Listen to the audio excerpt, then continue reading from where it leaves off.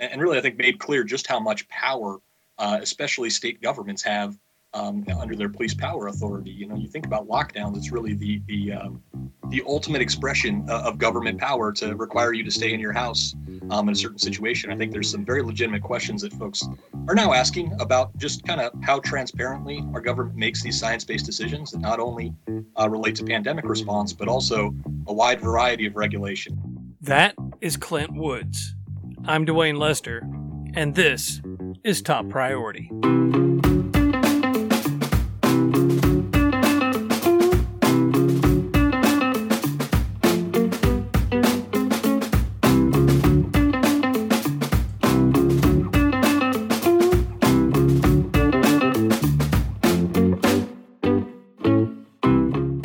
Welcome to Top Priority, a production of the Americans for Prosperity Foundation's Grassroots Leadership Academy. I'm Dwayne Lester. Today's top priority is economic opportunity, specifically focusing on regulations. It was recorded on November 12th, 2020. In the conversation that follows, you'll hear us use terms like community and vision. You'll hear us talk about mutually reinforcing principles. And before we get into the interview, let's talk about what that means. Americans for Prosperity Foundation and the Grassroots Leadership Academy are part of the Stand Together community. A link to the Stand Together website is in the show notes. Now, each episode, we focus heavily on how our vision guides our decisions in the different specific areas of focus we're trying to impact. We call these areas priority initiatives. Our vision is very ambitious. We break barriers that stand in the way of people realizing their potential. This moves our society towards one of mutual benefit, where people succeed by helping others improve their lives. This vision is built upon 4 mutually reinforcing principles, which we'll also discuss in the podcast. The principles are equal rights, mutual benefit, openness, and self-actualization. You can find the vision and the 4 mutually reinforcing principles again in our show notes. Now let's talk about regulations with Clint Woods, a policy fellow with the Americans for Prosperity Foundation, and Erica Jednick, the Director of Economic Opportunity Strategic Initiatives at Stand Together. In this conversation, we'll talk broadly about regulations, but also dive deep into how COVID-19 has impacted them and people's support of them. I hope you enjoy it.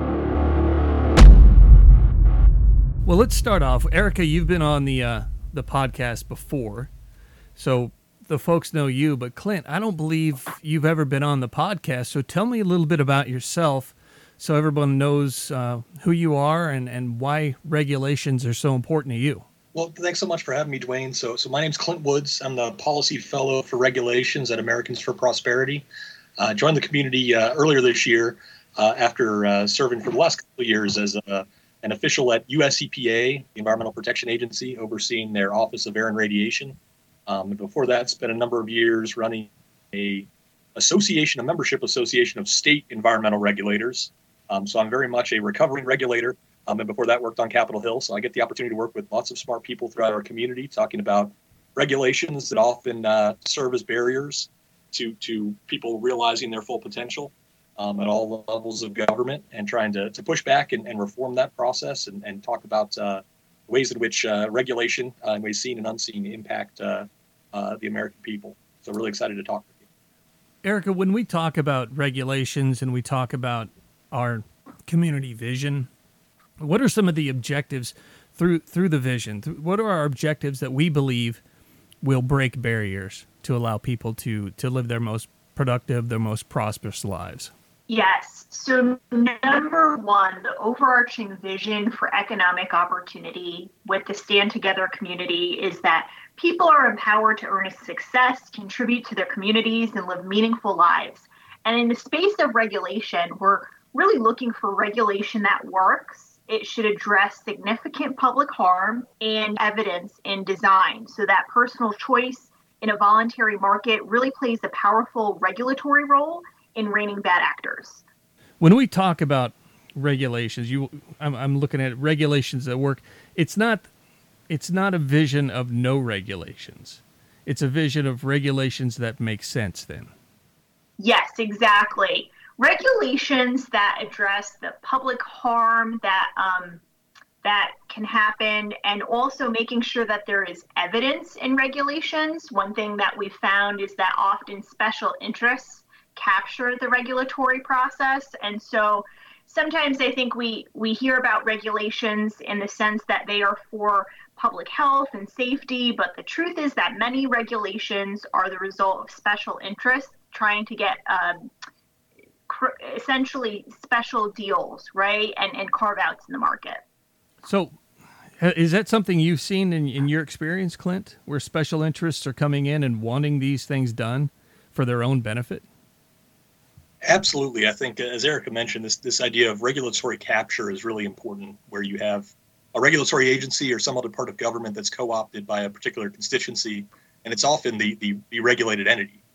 So you'll see a lot of regulatory systems. Sometimes this is in an act of Congress or the legislature. Well, they'll develop kind of a two-tiered system where there's different standards that apply to new competition and probably a little bit easier to beat ones that apply to incumbent industries. And we see that across a wide variety of areas, whether it's occupational licensing, permitting requirements for building new facilities. There's really a system set up where the folks who have a large number of lawyers and lobbyists and accountants and can bear substantial compliance costs with regulations are not sad and sometimes very encouraging that regulators crack down on their potential competition and really stifle legal and principled entrepreneurs from competing with them and innovating in the markets they operate. Would we consider like the minimum wage to be a regulation, or is that a law? Where does that sit? Because when I see people argue for the minimum wage, I see organizations like Walmart get in there and say, yes, do this. And so often I think that doesn't hurt you, Walmart. You're huge organization with billions in profits, but it's going to hurt your competition. So is the minimum wage, is that sort of a regulation we're talking about? So, Dwayne, I think it is. And I think there's an important distinction, I think, to be made about what is a regulation. And that often when we talk about red tape being a bad idea, I think people are talking about heavy-handed government mandates that dictate how individuals live their lives or how firms operate. And that can come in a number of different forms. But it's important that, as Erica mentioned, that regulation and the act of rulemaking, the process is kind of defined separately. And so, some of the things that we look for in good regulation actually will result in a lot less heavy-handed, burdensome, outdated, unnecessary requirements on the way that people exist and relationships of mutual benefit. And so I think minimum wage is a perfect example. And you see a lot of others within the occupational space, whether it's requirements on ergonomics or other things that are very well-intentioned policies, but ultimately result in lower employment levels. If you look at small businesses, there's about 30 million before the pandemic that operate in the United States. And for most of them in their first year, they say that it cost more than $80,000 a year in regulatory costs. And so you think about that level of regulatory compliance costs and how it could inhibit your ability to hire a new employee or several new part-time employees, or think about flexible arrangements. And so I do think it's a perfect example of one where the intentions are good. The idea of having a good, well-paying job that allows you to self-actualize makes a lot of sense. But often when the government adopts those policies in a very stringent and non-nimble way, it ends up resulting in unintended consequences that really end up hurting workers, hurting the American people, driving up the prices for consumers, and really having the opposite of the intended goal. Erica, can you pump your own gas in New Jersey yet? No, I can't, Dwayne, and I've been waiting. I'm not so patiently waiting. So we talk about trade-offs in that. We talk about, how it hurts consumers. Can you give me a few ideas of first of all, why does New Jersey have regulations that say you can't, and how do those regulations then impact you? So the origin of that, Dwayne, is very interesting. It's actually from the 70s, where New Jersey policymakers were looking to essentially manufacture more jobs by having attendants at the gas station. So it's not actually about public safety, although if you pull up to a New Jersey gas pump, you will see a sign that says you are not allowed to pump your gas, right? And I know people who have been threatened to be arrested, essentially, where cops have come to arrest them for pumping their own gas. And again, this is more of a market play, to Clint's point, where there's not a substantial public safety issue. And how do we know that for sure? Well, 49 other states don't require it, right? And we don't see any issue there. And I think you'll see this in a lot of places, Dwayne, especially with the pandemic. There's been a spotlight on some of the unnecessary regulations. And I think just top of mind is actually the vaccine, right, against COVID-19, where we are looking at trying to get the quickest, most effective vaccine out into the market, out to Americans, and available right now. And the FDA has put in a number of hurdles, essentially, to get to that. If I remember correctly, I think I saw something that said the vaccine could be out in October, but then the FDA put more hurdles in the way, and now it's December. Is that accurate? Dwayne, that sounds right. I think there's it's difficult to have Operation Warp Speed in any part of the federal government. We've seen, I think, FDA and a lot of federal agencies responds, and a lot of state agencies respond to this pandemic by trying to streamline the process and trying to eliminate red tape. But I think it's really illuminated some important things. I think FDA is a perfect example, not only on the years it takes to get a vaccine out. And obviously, we've had some really important movement at the federal level around right to try and the ability to use experimental treatments. But FDA restrictions that apply differently to in-home testing, that has really been a barrier to innovation. And I think what the pandemic's really laid bare, not just when it comes to healthcare, and obviously that includes vaccines, that includes telemedicine, that includes certificate of need laws that often unnecessarily restrict quick healthcare access in a time of emergency. But I think it's really highlighted that a lot of the red tape that we've accumulated at the state and federal level is not needed, and keeps us from responding to emergencies, from recovering stronger and getting back our economic system that's important.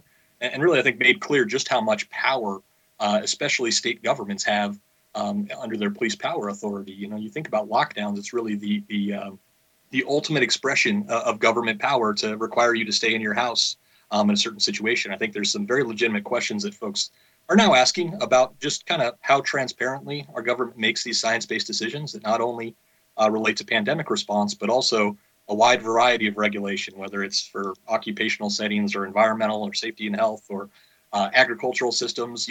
Exactly how do these decisions get made, and how engaged is the public, and are the people at the table just the folks who are being regulated, who might be in favor of restrictions that stifle future competition? And so I think there's folks asking some really important questions. And then ultimately, how do those regulations impact the disproportionately, the new small businesses or low-income families that ultimately have to pay more for food or fuel or rent? And I think there's some really important questions that the pandemic has laid clear about just how unnecessarily complex and burdensome our regulatory system is. Let's talk about equal rights for a second. It's one of our mutually reinforcing principles, part of our vision for a society of mutual benefit. How do these regulations violate equal rights, or essentially, I don't want to, is abandon the wrong word? Are they abandoning equal rights? Because it sounds like a lot of times, or maybe not a lot of times, but sometimes regulations are put in place to benefit for the express purpose of benefiting one entity over another. That seems to be a clear violation of equal rights. Yes, Dwayne. And I think we want to think about this as far as aspiring entrepreneurs, right? Because this country was really founded on entrepreneurship in a lot of ways. And having what Clint mentioned, blocking new entrants into the marketplace, right? So if you think of, we've talked about home baking before, right? In my home state of New Jersey, and women who want to make some extra income by selling their wonderful cakes, cake pops, and cookies and whatnot out of their home, and how there's been a complete ban on that right now. Well, why is that? Who is actually getting to the regulators, the policymakers? It's the big guys. It's the big supermarkets. It's even certain regulators and associations of inspectors who want a cut of any kind of fee, any kind of business license fee in this space. And if they don't get a cut, right, they're not donating to the legislators, right? They're not donating to the governor who's overseeing all these departments and agencies of regulators. And so I hate to be so cynical, Dwayne, but when we're talking about equal rights, is that aspiring entrepreneur, right? Is that single mom in Sussex County who's trying to put food on the table and make some extra income with her wonderful, tasty cakes, right? Does she have a seat at the table? Are they really looking at evidenced harm? No, because there's been zero complaints in the state of New Jersey. But who is at the seat, has a seat at the table, right? Are those powerful special interests? You know, the great economist Milton Friedman talked about this, and he talked about it in the idea of licensing. He said it's never, if licensing laws were about public safety, you would expect to see the public, the citizenry, being the ones storming the capitals and saying we need these laws. But it's never the citizenry that's asking for licensing regulations. It's always the Plumbers Association or the electricians. It's always the special interests. And it sounds like that's exactly what you're saying there. That's exactly right, Dwayne. To Clint's point, it's about who can afford lobbyists, accountants, lawyers, right? This whole army for compliance purposes. And in a lot of ways, it's tactical to keep new entrants out of the market and protect incumbents.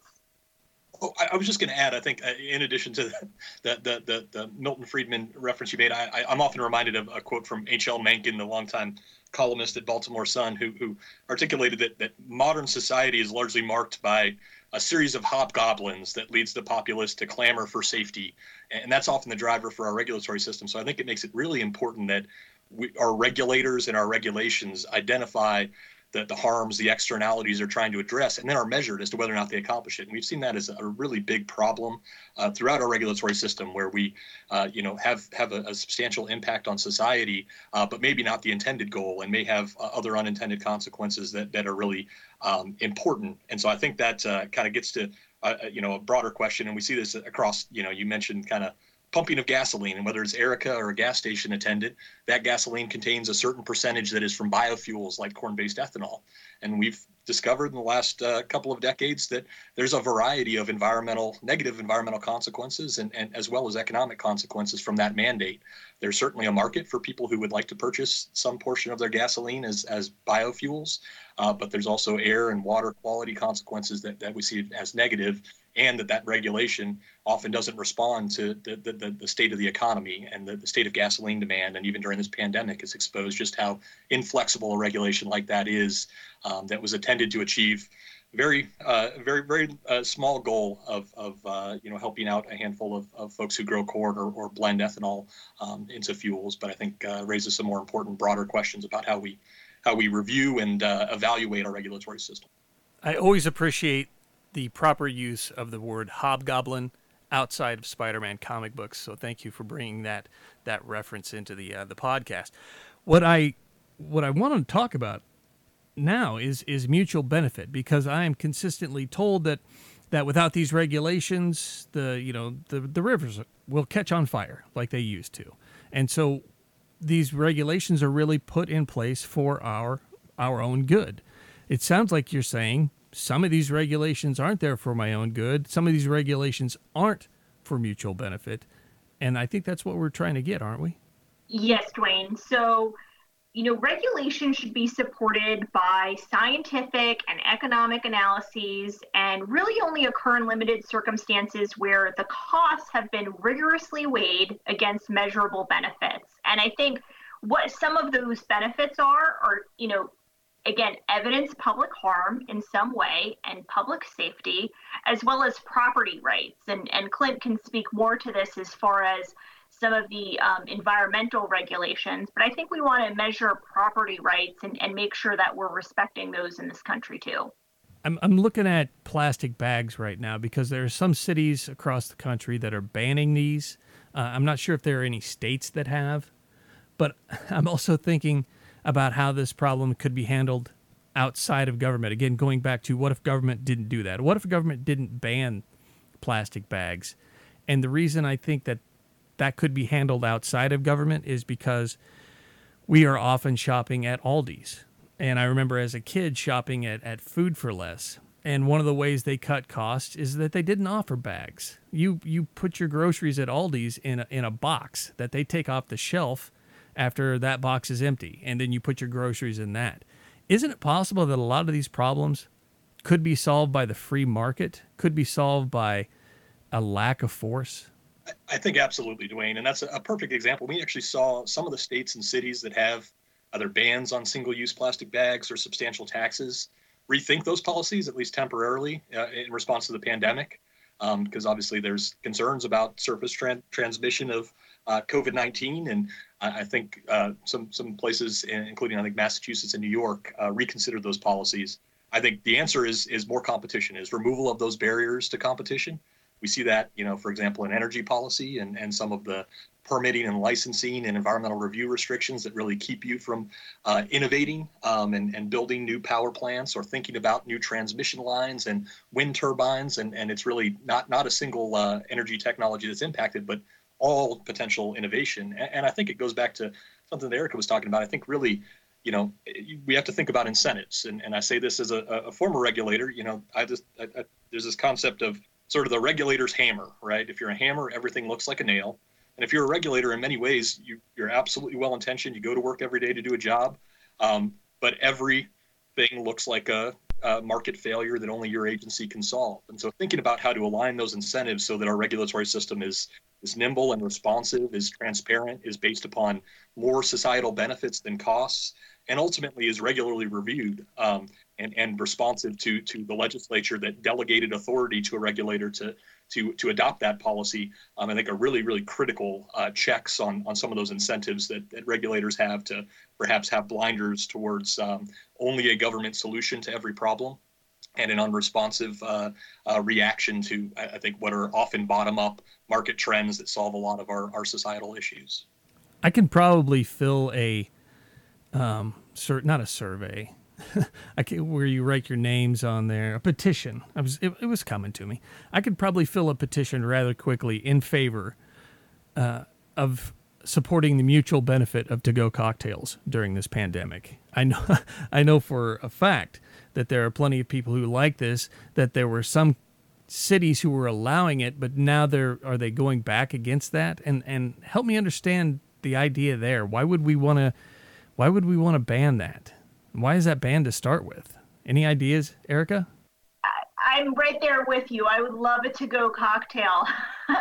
And especially during this pandemic when folks can't go to the bar or their local restaurant, right? This is a way that not only people can get what they want, essentially, but restaurants could stay in business. And there were all of these really unnecessary regulations around to-go cocktails, essentially.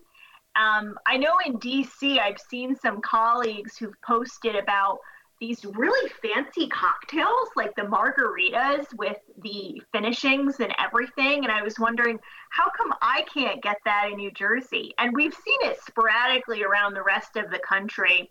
I'm sure a lot of these were born out of some of the essentially special interests in liquor and alcohol, essentially, and the government trying to get involved here. But more and more people want that flexibility and the ability to buy a cocktail, pick it up curbside, right, during this pandemic and relax a little bit after work. And Dwayne, I was just going to add, I think this fits perfectly with actually another concept that I think is really important that connects up with regulatory capture. And this is popularized by an economist named Bruce Yandel. But the idea of Baptists and bootleggers who both, don't have much in common, but tended to be the most fervent advocates for prohibition. And similarly, you see a similar dynamic where, some incumbent industries and firms, may want to restrict legal competition, to drive more people to their doorstep and more customers their way. And similarly, folks motivated by obviously multiple different things may have very good intentioned ideas of why those restrictions make sense. But I think to-go alcohol and extends to a wide variety. Delivery of groceries in certain states is heavily restricted. Home-based businesses and bakeries. Certainly, there's a number of blue laws in states where you can't get a happy hour special on drinks unless you order a certain amount of food, or in some cases, you can't order a drink. This seems crazy to me, but you can't order a drink at a bourbon distillery in Kentucky. And obviously, there's a number of incumbent industries like restaurants and distributors of alcohol and others that may find value in that existing regulatory system that I think makes it even more important that you open up that process and ask what's good and will ultimately improve societal benefit and allow the public to engage in that process that's dominated by some of those interests. I can't believe that there would still be states or cities that would be justifying and defending the idea of a ban on grocery delivery today.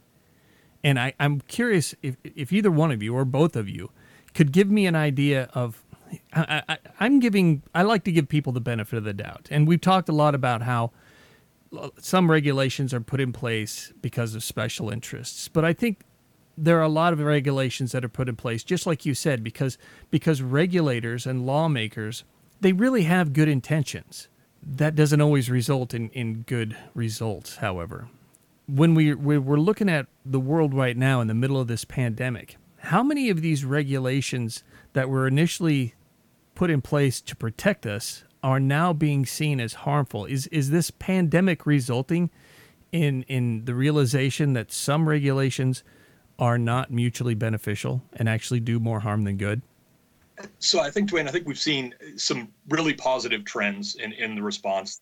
I think there's been a lot of municipal, state, and federal government agencies and legislatures that have reconsidered policies, especially ones that really inhibit pandemic response or inhibit social distancing. Things like you need to show up at the DMV to renew your driver's license. Obviously, doesn't make a ton of sense in a global pandemic.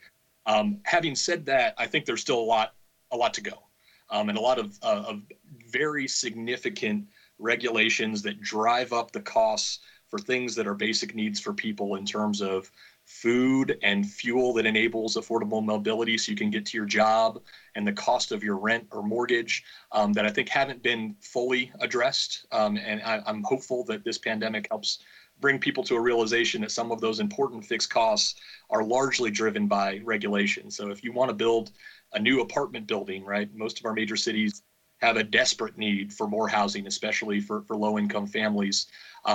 Many places there's a de facto apartment ban through single-family, single-use zoning. But if you're in a place where you could actually build an apartment building, 30% of the cost of building an apartment building comes from regulation. And so really, I think there's still more to be done if we're thinking about lessons from this pandemic, ways that we can recover stronger, and some of those really, really costly, regressive, disproportionate impacts on the least among us, regulations that need to be addressed. I think there's still some work to be done and still some opportunities for our community to help connect the dots there. What about the idea that 30% of the cost for building, you said 30% of the cost for building a new apartment building is regulations. What do you say to the argument that without those regulations, people would build buildings that would simply collapse and kill people? Yeah, I'd say you would not be in the apartment building business very long. I think there's a variety of incentives, including the ability for others to compete, including a desire for the reputation of your firm, and as well as a variety of other impulses. And I think there's the vast majority of that 30% does not come from basic safety and health requirements. It comes from very irrational things like minimum parking requirements. For every new apartment or home that you build, you have to have multiple parking spots as required in most cities in America. Requirements that your apartment building has to be a certain square footage, or that you in turn have to restrict the types of people or the number of people living in an apartment, that perhaps was well-intentioned, but also has some weird sort of social impulses from the early 19th century that restrict the ability of people to cohabitate, right? We see in lots of big cities and around them, folks in their 20s living together. And in many cities, there's actually restrictions that say two unmarried people of the same sex cannot cohabitate in an apartment building, which seems astonishing. But many of those things are still in the books, and I think really a testament to the regulatory accumulation where the red tape has built up. And there's lots of it that, if you really think about it in our current moment, doesn't make a whole lot of sense. Erica, could you talk a bit about how the idea of openness plays into the vision regarding regulations? Yes, and I think most about innovation, Dwayne, and the things that we can't even think about, right? Because they're so heavily regulated. So to Clint's point about regulators having very good intentions, going to their jobs, they're looking at everything needed to be regulated. And by that, we're really stifling a lot of innovation. And even the openness for the ideas and the businesses that don't exist today, right? But that could. One of these examples is a company, and I'm blanking on the name right now, but before the pandemic, they were looking at having virtual eye exams, and they had set up a whole business concept, but the FDA wouldn't allow it, right? Just a blanket ban. There was never any kind of, this is not a public discussion, Dwayne, right? Should there be virtual eye exams? But because of the pandemic, the FDA was able to lift those restrictions, and because it's just needed, right? Especially with more and more people staying inside their homes. And I think about that, just multiply that across every industry. So is our government thinking about, is this a public harm if people get virtual eye exams, if they choose to do so, or buy eyeglasses? We're not open to what the future may bring, and really that potential missed opportunity cost. I think that's a very powerful point you make there about when we close things off through regulation, we stifle innovation, and that needs to be recognized, that it isn't just stifling the innovations of multinational corporations with fancy scientists and people with multiple PhDs. When you look at throughout history, the history of innovation, most of the groundbreaking, or many of the most groundbreaking innovations, have come from people working in average day-to-day jobs. The Wright brothers didn't have multiple degrees and everything. They ran a bicycle shop. If there were regulations that kept them in place or kept them out of that market, who knows, would we have given up? Because the people making airplanes for the government kept failing. So it could have been, oh, well, this isn't safe for anybody to do. Nobody do this. And I love the old saying that, the Wright brothers didn't have a pilot's license. So it goes to that also. The closing of this does stifle innovation, which leads us back to improving each other's lives, that mutual benefit that comes with openness. Clint, can you think of anything else regarding openness and regulations that we need to maybe talk about? The one thing that comes to mind, Dwayne, is I often think about sort of the regulatory system as a closed loop in a lot of ways, and thinking about sort of the three branches of government.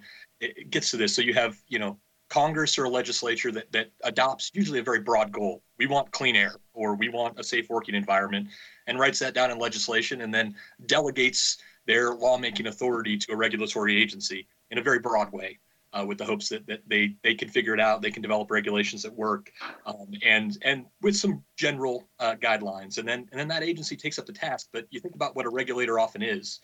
They often develop the science and technical information that feeds in. They're, staffed by people with certain incentives. They, ultimately, many regulatory agencies are also the enforcers. So they're the cop on the beat, in addition to the folks writing the rules.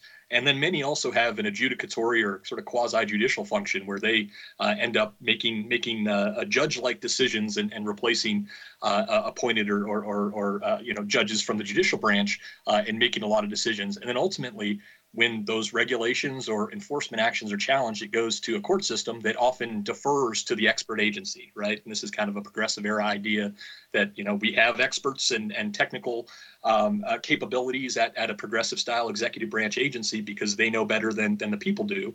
And then defers to them both on interpretive and technical issues. And so ultimately you have a very elaborate process, and there's some opportunities for the public to theoretically weigh in, but in many ways it is not open to the public. It is not open to legislative accountability, feedback from voters and people. And so that's really what I think informs a lot of our recommendations for how to reform regulation. More accountability, things like the REINS Act, to have the legislature take responsibility on the front end for a certain group of high impact regulations, or thinking about things like sunsetting. We should have an expiration date for our regulations and maybe for our agencies. We've seen that work in states like Idaho and Texas. Similarly, we think it makes a lot of sense to think about how you can align incentives for regulators to deregulate. And you've seen a lot of states and in some parts of the Trump administration trying to establish an executive branch red tape reduction program that tries to do two things. One, figure out how much red tape we have, and two, try to reduce some of that red tape, especially regulations that are outdated, unnecessary, burdensome, or especially costly for low-income households. And so I think there's a lot to be said for those options as a way to provide a more open regulatory system and really kind of express what does good regulation look like, and how can we be sure that it matches up with the consent of the governed. When you think about regulations, I think about our fourth principle, the principle of self-actualization. And I have friends that live in California and are dealing with AB5. Can we talk about that? We can, Dwayne. Excellent. I know friends of mine who love writing, who love creating videos. I have friends who make money to pay their rent through Uber. And I see regulations out there that are destroying their ability to live their best life. Now, when we talk about self-actualization, I want to read from a document that we have. Self-actualization is the process of finding meaningful, justified success through the betterment of ourselves and others. Self-actualization isn't a single destination, but a lifelong journey that develops and changes over time. Friends of mine in California are having that journey halted or made more difficult because regulations put in place by, I'm assuming, regulators and lawmakers with the best intentions. Those regulations are keeping them from self-actualization. How often does something like this have, and how big an impact do you see AB5 having in California in this capacity specifically? Dwayne, we see this a lot. AB5, though, has gotten a lot of media attention, as it should. And just for your listeners here, AB5 is a bill that really gutted the ability for folks to be independent contractors.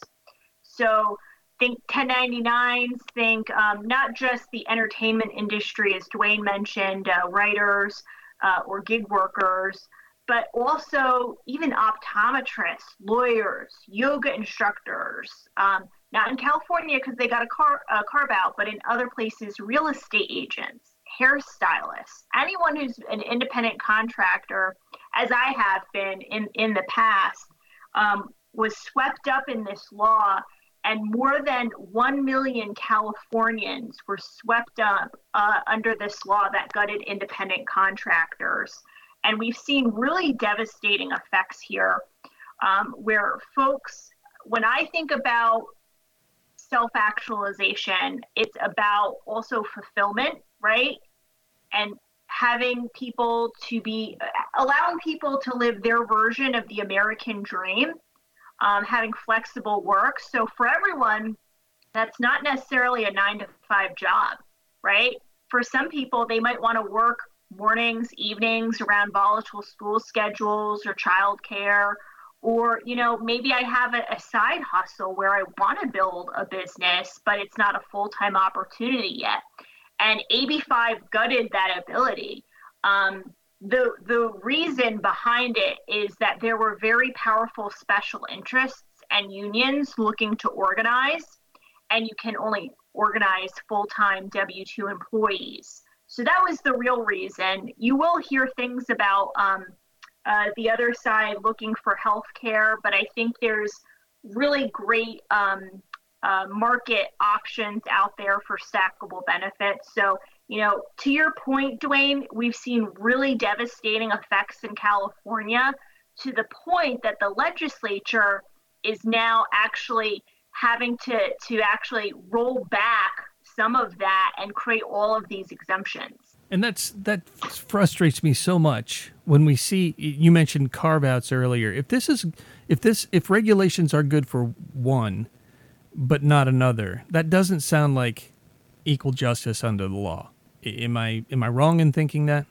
No, and even there was a question on the ballot recently in California that was essentially carving out Uber and Lyft drivers, right? Rolling back some of the heavy hand of AB5. And we've seen a number of other exemptions, including realtors who have a lobbying organization and that they pay dues to fund lobbyists. But so many others they don't have lobbyists, right? They don't have expensive lawyers at their disposal to go fight this in the state capitol. And so they're still very much hurting. There's a few Facebook groups I follow, so many different consultants, the entertainment industry, to your point, even writers. I saw one of the early regulatory regulations around this was there was a maximum amount of articles one could publish as an independent contractor before they had to be hired full time. So what was happening is then the media outlets just fire those contractors, right? Because they might not be able to afford or even need a 40-hour-a-week reporter on a certain thing. And many of them the workers enjoy the ability to go to different outlets. So it's just a very inflexible system. And to your point, Dwayne, when we're thinking about self-actualization, we should allow people to pursue their version of the American dream, even if it means, they get to be their own boss, not have to work a 9 to 5, because we all have our own personal preferences and dreams. When I just finished, Clint, recently Todd Rose's book, The End of Average. I don't know if you've read it. If you haven't, I highly recommend it. Fantastic book. When I think about the premise of the book, that we should actually stop looking at people as whether they're above average, below average, but as individuals with their own individual talents and their own individual strengths, and their own individual weaknesses. I think about these regulations and how often they are put in place and they don't take individualism or individuals into account. They don't take, our individual situations, and we see them come from places like state capitals who have no idea or maybe don't even consider how different life is. I'm thinking of my own world here. How different life is in Kansas City and St. Louis versus how different it is in my hometown. And I guess my question is, how often is this central planning hurting people? And I say central planning because it's coming from one central location. How often is this central planning hurting people because they're taking a one-size-fits-all approach rather than letting people leverage their individual strengths in a way that would help them seek and achieve self-actualization? It's kind of a heavy question, but I believe in you. No, I think it's a really good question. I think it gets to, and you put your finger on it, I think the one-size-fits-all model is one that doesn't work. And whether you're thinking about, state insurance requirements, there's actually quite a bit of variability when you buy auto insurance around the country as to how much you need to have, and it applies equally everywhere. But some places end up costing a lot more rather than thinking about a menu of options and the kinds of insurance needs that you need, or thinking about state requirements that really protect automobile dealers and who can sell you a car. You should be able to directly purchase a vehicle from a manufacturer, theoretically. In no state in the country can you do that. And there's some some chinks in the armor, and I think folks have highlighted some of these issues. Obviously, we've seen with Uber and Lyft a huge challenge to a one-size-fits-all, taxi cab monopoly in many municipal areas that have created competition and really in a consumer-driven way, and demonstrated those relationships and cycles of mutual benefit that are possible through disruptive industry. And so I think there's a lot to be said for that. And I think very importantly, and I think as we sit here, looking forward at a fair degree of uncertainty about what's going to happen in state and national policy, I think it's important to note that there's a relationship between our federal and state governments and our regulatory systems. A lot of our regulations, some are one size fits all for the country, and they're national standards that apply to everyone. And often that has huge costs if you're not catering those to certain situations or areas where you don't have a certain industry operating, or you may have unintended consequences.